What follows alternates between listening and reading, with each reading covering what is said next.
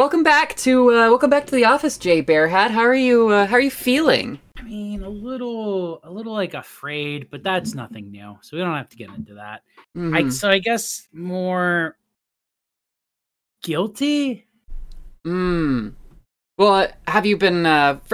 Really, firstly, have you been taking the medications that I prescribed to you? Have you been? Oh, I don't. I decided I don't take medications now. It's kind of Oh, like I'm kind of doing like a Christian Science thing, but it's only for things that would prevent me from taking a massive amount of hallucinogens uh-huh. or street drugs. Sure. So like I'm still taking like, vitamin D, but I'm not taking like what was it? Like Zoloft, Praxil, uh Flingamore, Uh, um antibiotic, those are good to take usually. fish antibiotics. I'm off. I'm swearing it all off. I'm going au naturel. All right, you're going clean. You're going. MDMA acid flipping. Yeah. I'm only doing drugs that the CIA developed. Oh, absolutely. Okay, so you're going kind of on a Scientologist quest, a little bent here. Yes. All right, I can respect it. We'll loop back around to that another time. But what's got you on that mode lately?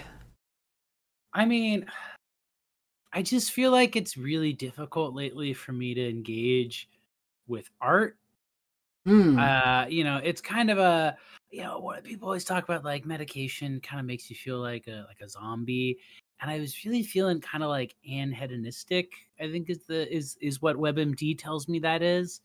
Uh, Um, and I don't know, I saw this movie recently, Beau is Afraid, and I just realized walking out of it, I don't know what I feel about that movie. I Like, see.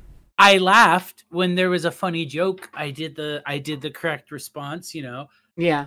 aha, hee hee, point at the screen. But I like can't. Did I like that movie? And like my thing is being able to tell people that a movie's good actually or bad actually, but I can't even say, well, it's just mid. Is it just mid? Could it just be that it's just mid, but it's a lot of mid at once? Is it like smoking a bunch of mids? Smoking all of the mid in the world so that there's only hydro left in the known universe. Yeah, I don't know. I suppose I'm in kind of a similar place to you. Or rather, it's complicated. How much of your sort of perception about this movie, especially going in, was kind of colored by the sort of perceptions around its director, Ari Aster? Because I think it's fair to say that could, the discussion around his oeuvre is maybe tipping the scales in one direction or another, generally speaking. Well, and so I will say part of the problem is that I feel like we live in advertising works too well. And that's the thing people don't understand. True. So first the trailer dropped and it looked stupid, but I was like, okay, I know this is a bullshit trailer. A24 does this all the time when their movies are kind of quirky. Hereditary had a misleading trailer. The Favorite had a god awful trailer that made it look like some fucking 1999 She's All That shit. So I was like, I feel like they probably just took the scenes that look the most like you could be in a quirky film and put them together, and that was true. But then there was also a lot of initial really negative pushback on the film, and like a lot of people are like, God, this movie does not need to be 3 hours long. It's a career killer. This movie just wastes the fucking audience's time. It's a career killer. This movie is just his neuroticism on screen. It's a career killer. And I was like, a lot of people are saying career killer, a term that I haven't heard since The Simpsons was good. Because who fucking talks about movies like, oh, this one's a career killer anymore? Yeah. Like okay. some guy at the A24 marketing film came up with that, because what better way to get a bunch of people who would like an Ari Aster film to go see the new Ari Aster film that they're feeling iffy on than by telling them that it's really, really bad and that people who go to the Alamo Drafthouse hated it. Yeah, well, the impression that I get is that kind of Ari Aster, like anybody in the middle of a sort of, social media and advertising firestorm, who kind of has a hold on some, small part of the culture. Like anybody who is in that position, has really uncomplicated feelings about it, feels fine about it, seems to feel really normal about it.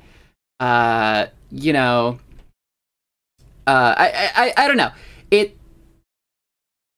There's always some annoying discussion happening with something that gets to this kind of stratosphere. Oh, right. But I mean, and this is related to the anxiety and paranoia. I was like, how much of this is fake? Because like, I've seen this trick before. Sure. People were like, House of Jack is actually really good because people at Cannes hated it. I know how this works. You absolutely can advertise a film by convincing people that like Funko Pop owners hate it. Like that works. It works on me. But it works well enough that it's like I was like, okay, this isn't a career killer. This might be good. This might be bad. But like they don't make career killers anymore. What are you talking about? The only way to be a career killer is if there's like a scene halfway through where like it just cuts to just like the Mel Gibson like drunk pullover footage, but it's Ari Aster doing it like frame for frame. Like sure. you gotta do something pretty heinous in your movie to get that. The girl who did A Girl Walks Home at Night did that movie that was like apparently like really racist, and she still got to make another film. There's career killers don't exist. Yeah. I went in it. That's part of the problem. Is like I went in it even unsure of how I would feel about it, because I like Ari Aster's movies. I love Hereditary. I love Midsummer. I like talking about them. I think that they are really. I think Hereditary is very tight and compact. I think it gets in, gets out. I think Midsummer is a lot more dense, a lot more interesting, a lot of stuff to pull out of it, but it also feels like kind of like an acid moment, like you're coming up on acid for most of the movie, which works with the film. I think he is somebody who is a talented filmmaker, but also could just as easily have that sort of like cockiness of bringing in new like bringing to mainstream film approaches to film that like weren't really common yet. And you can already see that with like the fucking explosion of like trauma horror, or of like girl boss trauma horror, stuff that takes the wrong lessons from his things and recreates them and makes everyone sick of them. And so there's a lot of annoying discourse about his stuff where people either, I think, go way too hard in defending it or way too hard in performatively hating it as well. So I went into this, I feel like, with very open expectations of a wide range of possibilities. I was leaning towards like I could see this being like a misfire of a film. Sure. But I walked away just being like, I don't know. There's things I like. There's things I didn't like. I think maybe you're a little too early in your career to be doing the like self-critique of your own career thing. Yeah, that's an interesting thing to bring up. It's very self-referential. The entire back act of it feeling like a Hereditary parody almost. Mm-hmm. A really good one, a really funny one. Well, my feeling from having watched it twice is that like I kind of think that it's interesting. I'm really interested in this movie as like a career step. It's like, I don't want to say it feels metatextual. It kind of doesn't, but it kind of does, because the segment of like the Nathan Lane family is like this almost like absurdist parody of Hereditary and what happens in Hereditary, in the same way that the Woods segment with that commune feels like an absurdist parody of Midsummer. So it's kind of like progressing through. It's weird calling this a career killer or having it be called a career killer because it's more than anything kind of a return to form. It's in fact like an expansion of a short film he made in 2011 called Beau. I got really excited. I thought you were going to say it was an expansion of Dick Fart. It's an expansion of Tino's Dick Farts. It's in the Tino's Dick Farts extended universe. That's the thing that you have to fucking understand about Beau is Afraid, is that, like, this is Ari Aster's voice. Like, he is a goofball. And, like, oh, his movies are so fucked up. They're so fucking crazy. But, like, you actually go back and watch these movies, and, like, there's elements of humor to both Hereditary and Midsommar that are, like, major. They're, like, the backbone of the movie. Midsommar is funny as fuck. So this is, it's like a guy who grew up on, like, YouTube sketch comedy and shit like that, making basically a 3-hour Tim and Eric's Bedtime Stories episode, which I'm really into. I'm really into that idea, and especially into the specific ways he kind of talks about himself and kind of pokes fun at his own, pokes fun at his own neuroses, because there's this, whole parasocial meme, like, is Ari Aster okay? And this film is just him being like, guys, it's not that serious. Yeah. These neuroses are, like, a source of humor for me, as well as being, whatever they are. I don't know. That's art, I guess.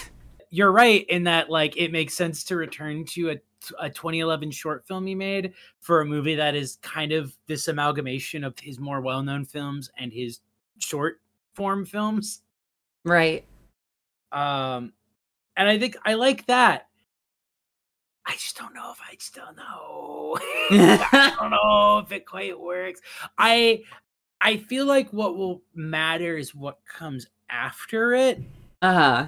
Because this feels like the turning point. This feels like it could be his Synecdoche, New York. Mm. And that either he purges out everything and starts working on maybe more digested stuff. Sure, yeah. But or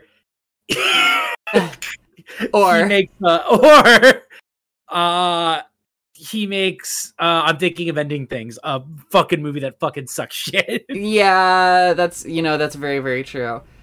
I don't know. This movie's definitely referential toward both Synecdoche, New York, and I would also say A Serious Man. And this movie's does have A Serious Man vibes. Yeah, right. This movie is better than Synecdoche, New York because it doesn't take itself seriously, but it's worse than A Serious Man because it doesn't take itself seriously enough. Yeah. Yeah, no, that's kind of like, I guess the problem is that there's, like, so much stuff that feels, for every moment that I'm like, that's fucking, like, brilliant, usually comedy related. There's a lot of stuff that I'm like, the animated sequence, like, almost works. I think a big problem is that I honestly just think the animation style they chose just looks bad. I think it looks. I've heard that from you and one other person, which is, I didn't think it looked that bad, but it is a little bit too, like, oh, this is like a commercial that I would see during a Twitch stream. Yeah, no, that's exactly it. I think part of the problem with that sequence is that the movie feels like it wants to lull you into thinking that this is the new story of the film. But the entire time it's going on, I was like, okay, so when is it going to go back to, like, the movie? It goes on for a really long time. I didn't get the impression that they were trying to pull the wool over your eyes that much, but it's, like, sitting there being like, okay, yeah, I know exactly where this is going. It's not real, and it's blah, blah, blah, blah. Yeah. Holy fuck, how much longer is this? Yeah.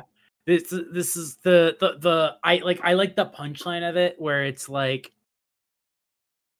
Dad, wait, how could you have had us then? And that's what breaks him out of the art, which, okay, great double punchline of both his imagination, his personal imagination being so limited that, like, the way he talks in it is like, and then you have sex and have 3 children because you came in your wife. Very funny. The punchline of, like, him being so uncreative that he, like, doesn't realize that he fucked up his story and included something in it that doesn't make any sense, which is that he can't have a condition where if he comes, he dies and Right. have 3 children. And that's what takes him out of the art that he was making, is like realizing that he kind of like wrote himself into a corner. Very like, I see what you did there, Ari. And then the third punchline of that, which is him snapping into focus and looking out at the play, and it not only being nothing at all like what he imagined, but it immediately being clear that it is the most obnoxious fucking like bullshit. Just the most, oh, these are a bunch of guys who live in the woods, who put out a folk punk compilation every 3 years, and this is like what they fucking spend their days doing, is just writing the most annoying mythology. Yeah, it's a very long movie. I gotta give that to people. It's these segments are like you're there's like a lot asked of you, and then there's like not a lot given in terms of like narrative heft and weight.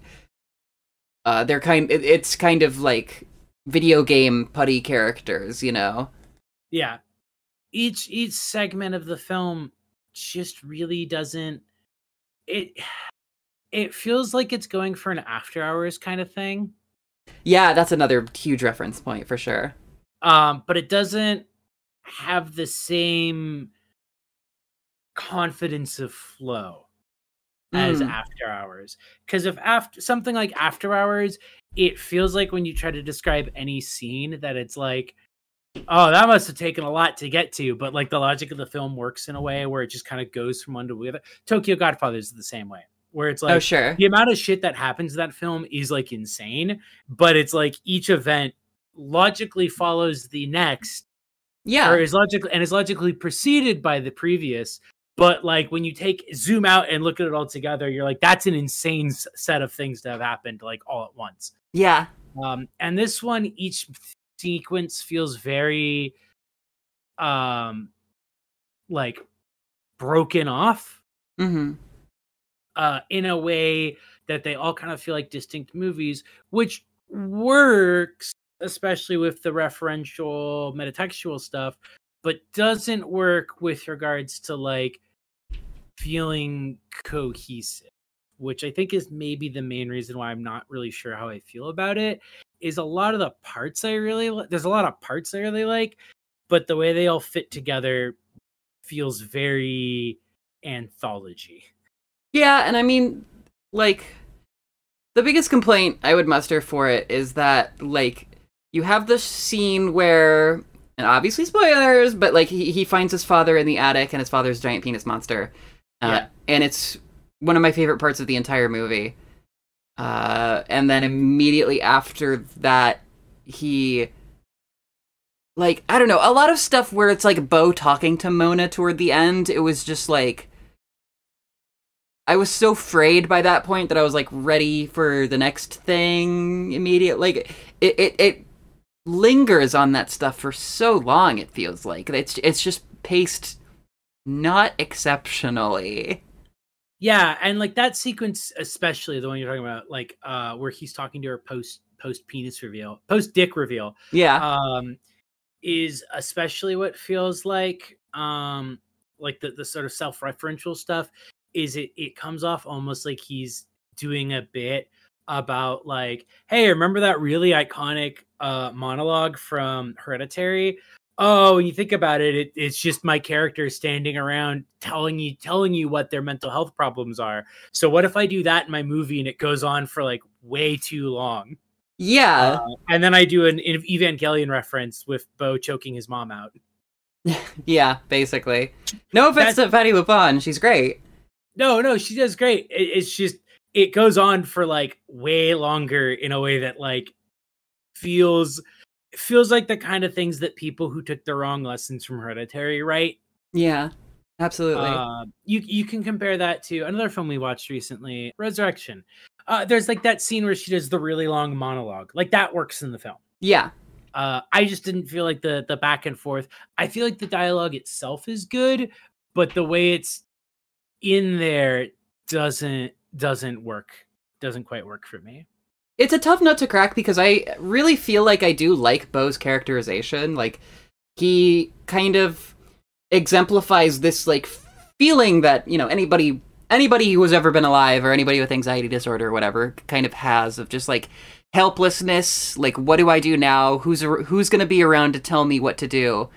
But then kind of when you actually get him in a room with his mother and, like, the source of all this trauma, there's not really that much, like, back and forth to necessarily have, other than him, like, sussing out that, you know, she's not actually dead or whatever. But it's I don't know. I didn't find that push and pull very, very interesting, as much as I was okay with Beau as a character.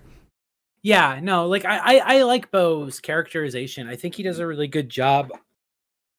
I think the reveal, which is very planted throughout the film, and all like 47 things you missed and Beau is afraid, that again, redoing the Hereditary riff, everything is basically controlled by his mother. Mm-hmm. That, like, basically every person he met in the over the course of the whole film is employed by his mom, and is probably is an actor. One of the ones that I caught early on, because I thought a reveal was going to be that Ari Aster was a character in the film because the guy looked like him. Maybe it was him, but there's, like, a guy in the crowd of the play, when he's sitting down, he's, like, turning to someone else, and he's like, what am I doing here? What am I doing in this scene? Yeah. And that's why I was like, oh, is that going to be Ari Aster and, like, this person who's been following him around because I recognize the guy from another scene? Is the reveal going to be that, like, that's Ari Aster himself in the movie? It was just a twist ending thing. One of those things that I'd like want to rewatch it, but, like, as I was watching the film just normally once through, there was a lot of moments I was like, wait, isn't that the guy from, like, another scene? Because they would be, like, standing in a way that, like, drew your attention to them. So I was like, okay, clearly that person's supposed to be noticed, and, like, they look like this other character. Right.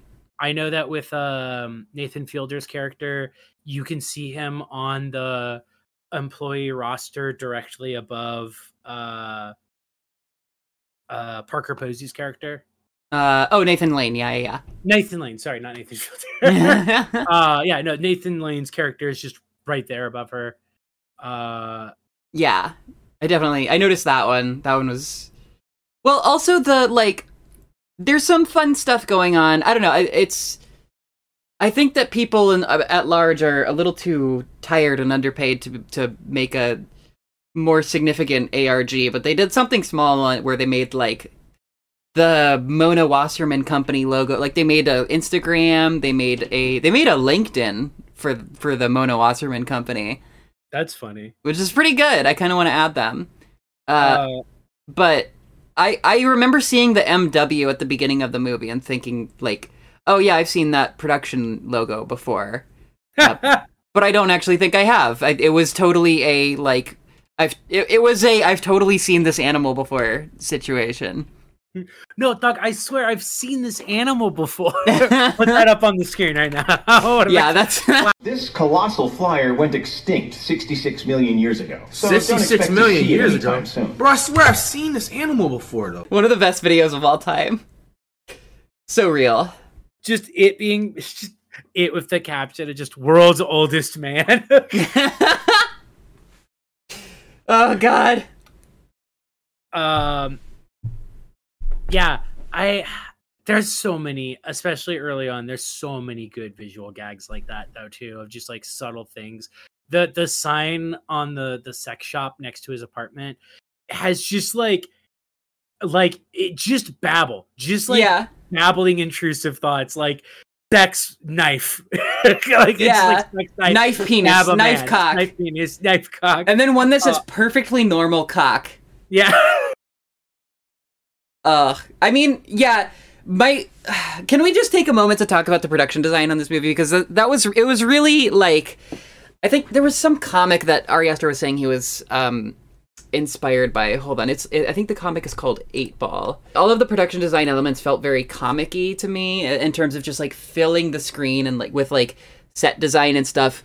Like, the girls' room that Beau is staying in is one of the funniest sets in the entire movie. There's, like, a like K-pop band poster where it's like the band is called Kiss or something, but the SS is 55. Yeah. And it's like, we are 55 boys and we love you, or something and so like the poster is just like a Smash Brothers roster of boys.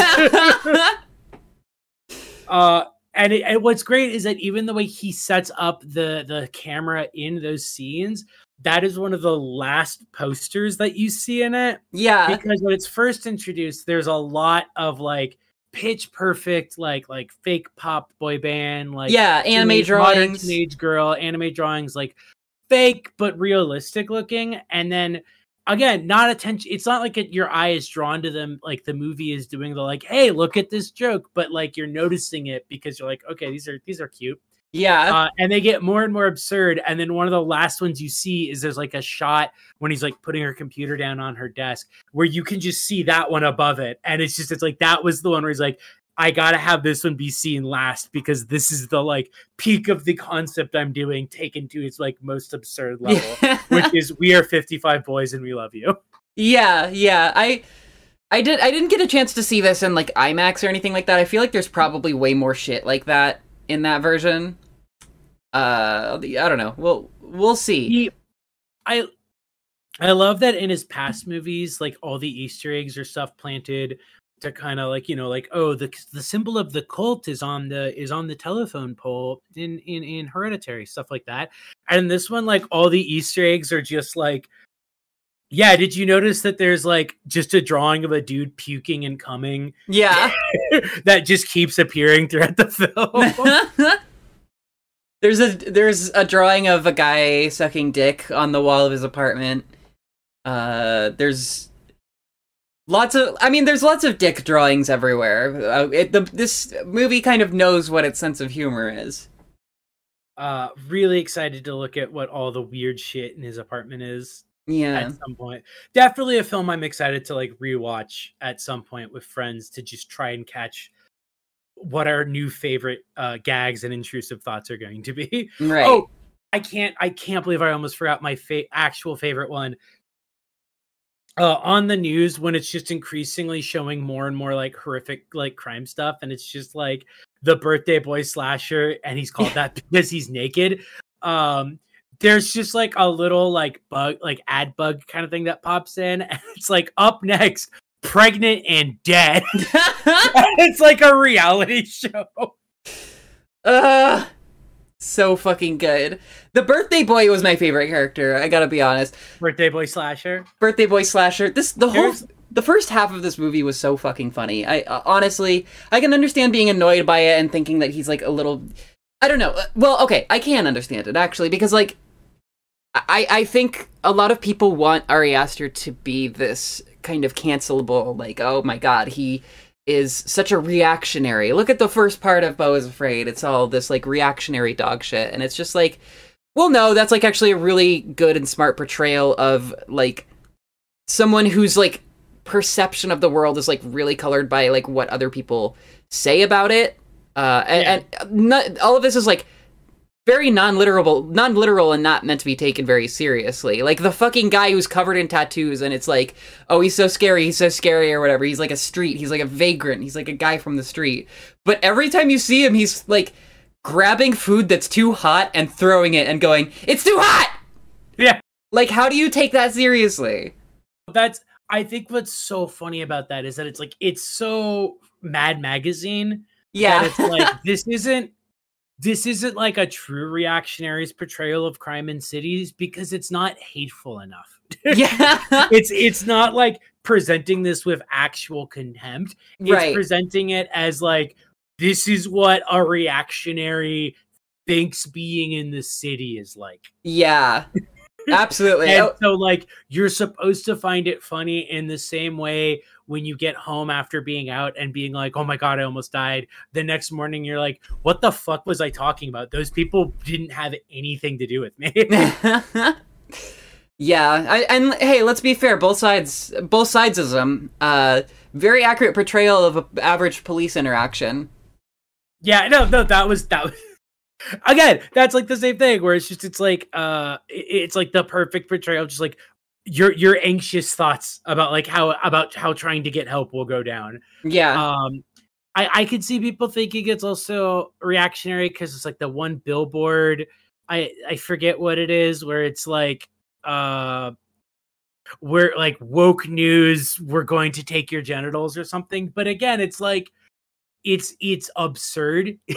Like, it's taken to such an absurdity that it's like, how do you not see that, like, the main character of this film is probably, I wouldn't say a little reactionary, but I would say at the heart of a lot of reactionary stuff is anxiety. So it makes sense to make your extremely anxious character view the world through a kind of reactionary lens. Yeah. Especially when it turns out that, like, his entire world is fake. Right. His entire world is literally a construction, and he doesn't actually know or has possibly ever experienced reality. Yeah, absolutely. And I think it's kind of part and parcel with, like, the continued mission of, like, Midsummer. Midsummer has a lot of sympathy for the cult member, you know what I mean? Yeah. And Beau is Afraid kind of carries this sort of heart through its carries this sort of themology, or whatever you want to fucking call it, where, yeah, like, it's not the real world. It's like, it's paranoid delusion, it's obsession, it's, but you have to kind of feel sorry for him, and you have to kind of feel at least a little bit of empathy for him, because, like, all of our world, insofar as, like, the ways that we have to touch and interact with the world around us, let's say like television or TikTok or your Twitter timeline or whatever, like, that is all curated in some way by, large interests, and there is kind of a vested interest in making you as fucking anxious and horrified as possible all the time, which makes perfect sense why his mom is, like, basically a Rupert Murdoch, like, super corporate figure. Yeah, like it not even to be like, like, the true villain is the oligarchy in this film, but it's a film that it's like, yeah. The film is very, like, Ari Aster obviously has an interest and obsession with, like, systems of control, both on the domestic interpersonal and on the super structural. That is literally what Midsummer is about.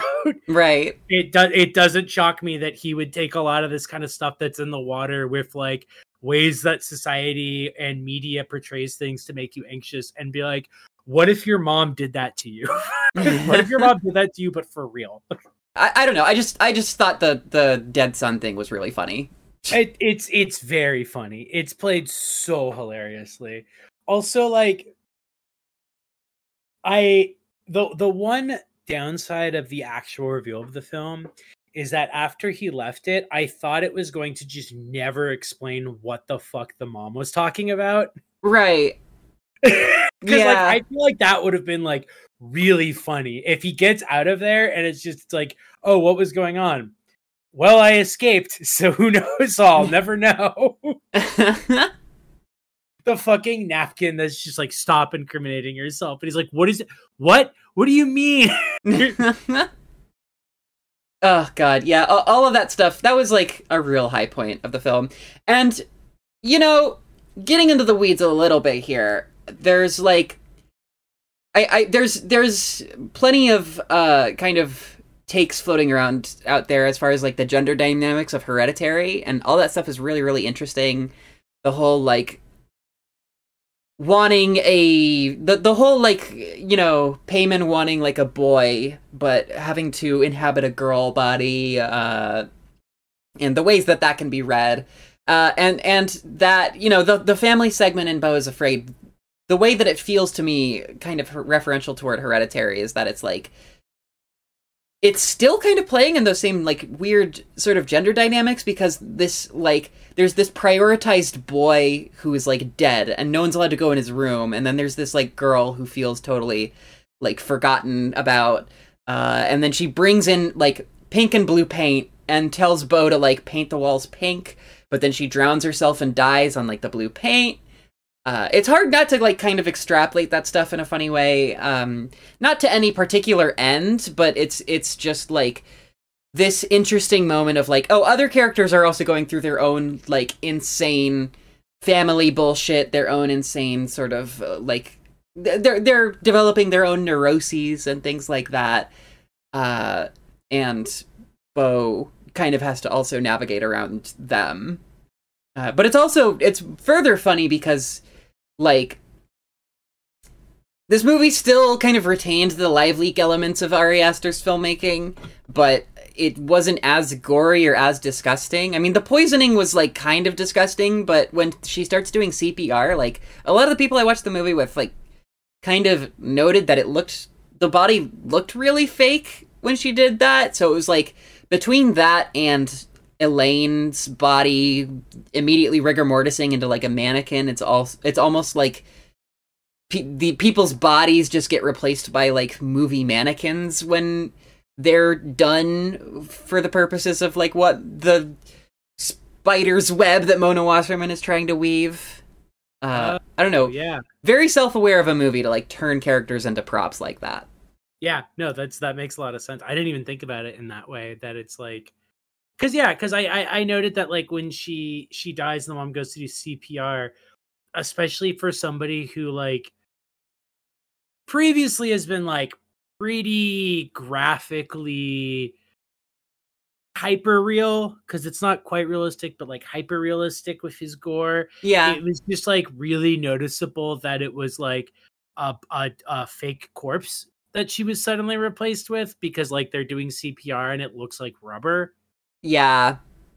Like, just the kind of thing that I'm like, oh, that's weird. Like, normally he would, like, that feels like something that normally he would, like, really want her body to look like a dead child's body.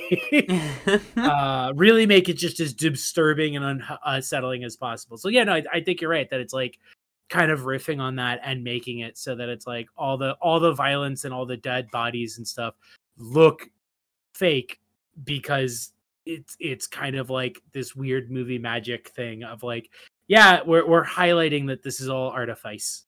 Yeah. They're Mona's props, you know, any interiority they have comes kind of second to her goals and her aims. Lots of kind of little artfulness throughout, artful touches. I liked a lot of the kind of, like, flashback shots and, like, kind of the way that some of that stuff was executed. I liked Mona making bird noises. That was really funny. Oh yeah. God, even just, like, the funeral scene has so many great punchlines. Just here's where the plaque commemorating where the chandelier decapitated her. That was fucking awesome.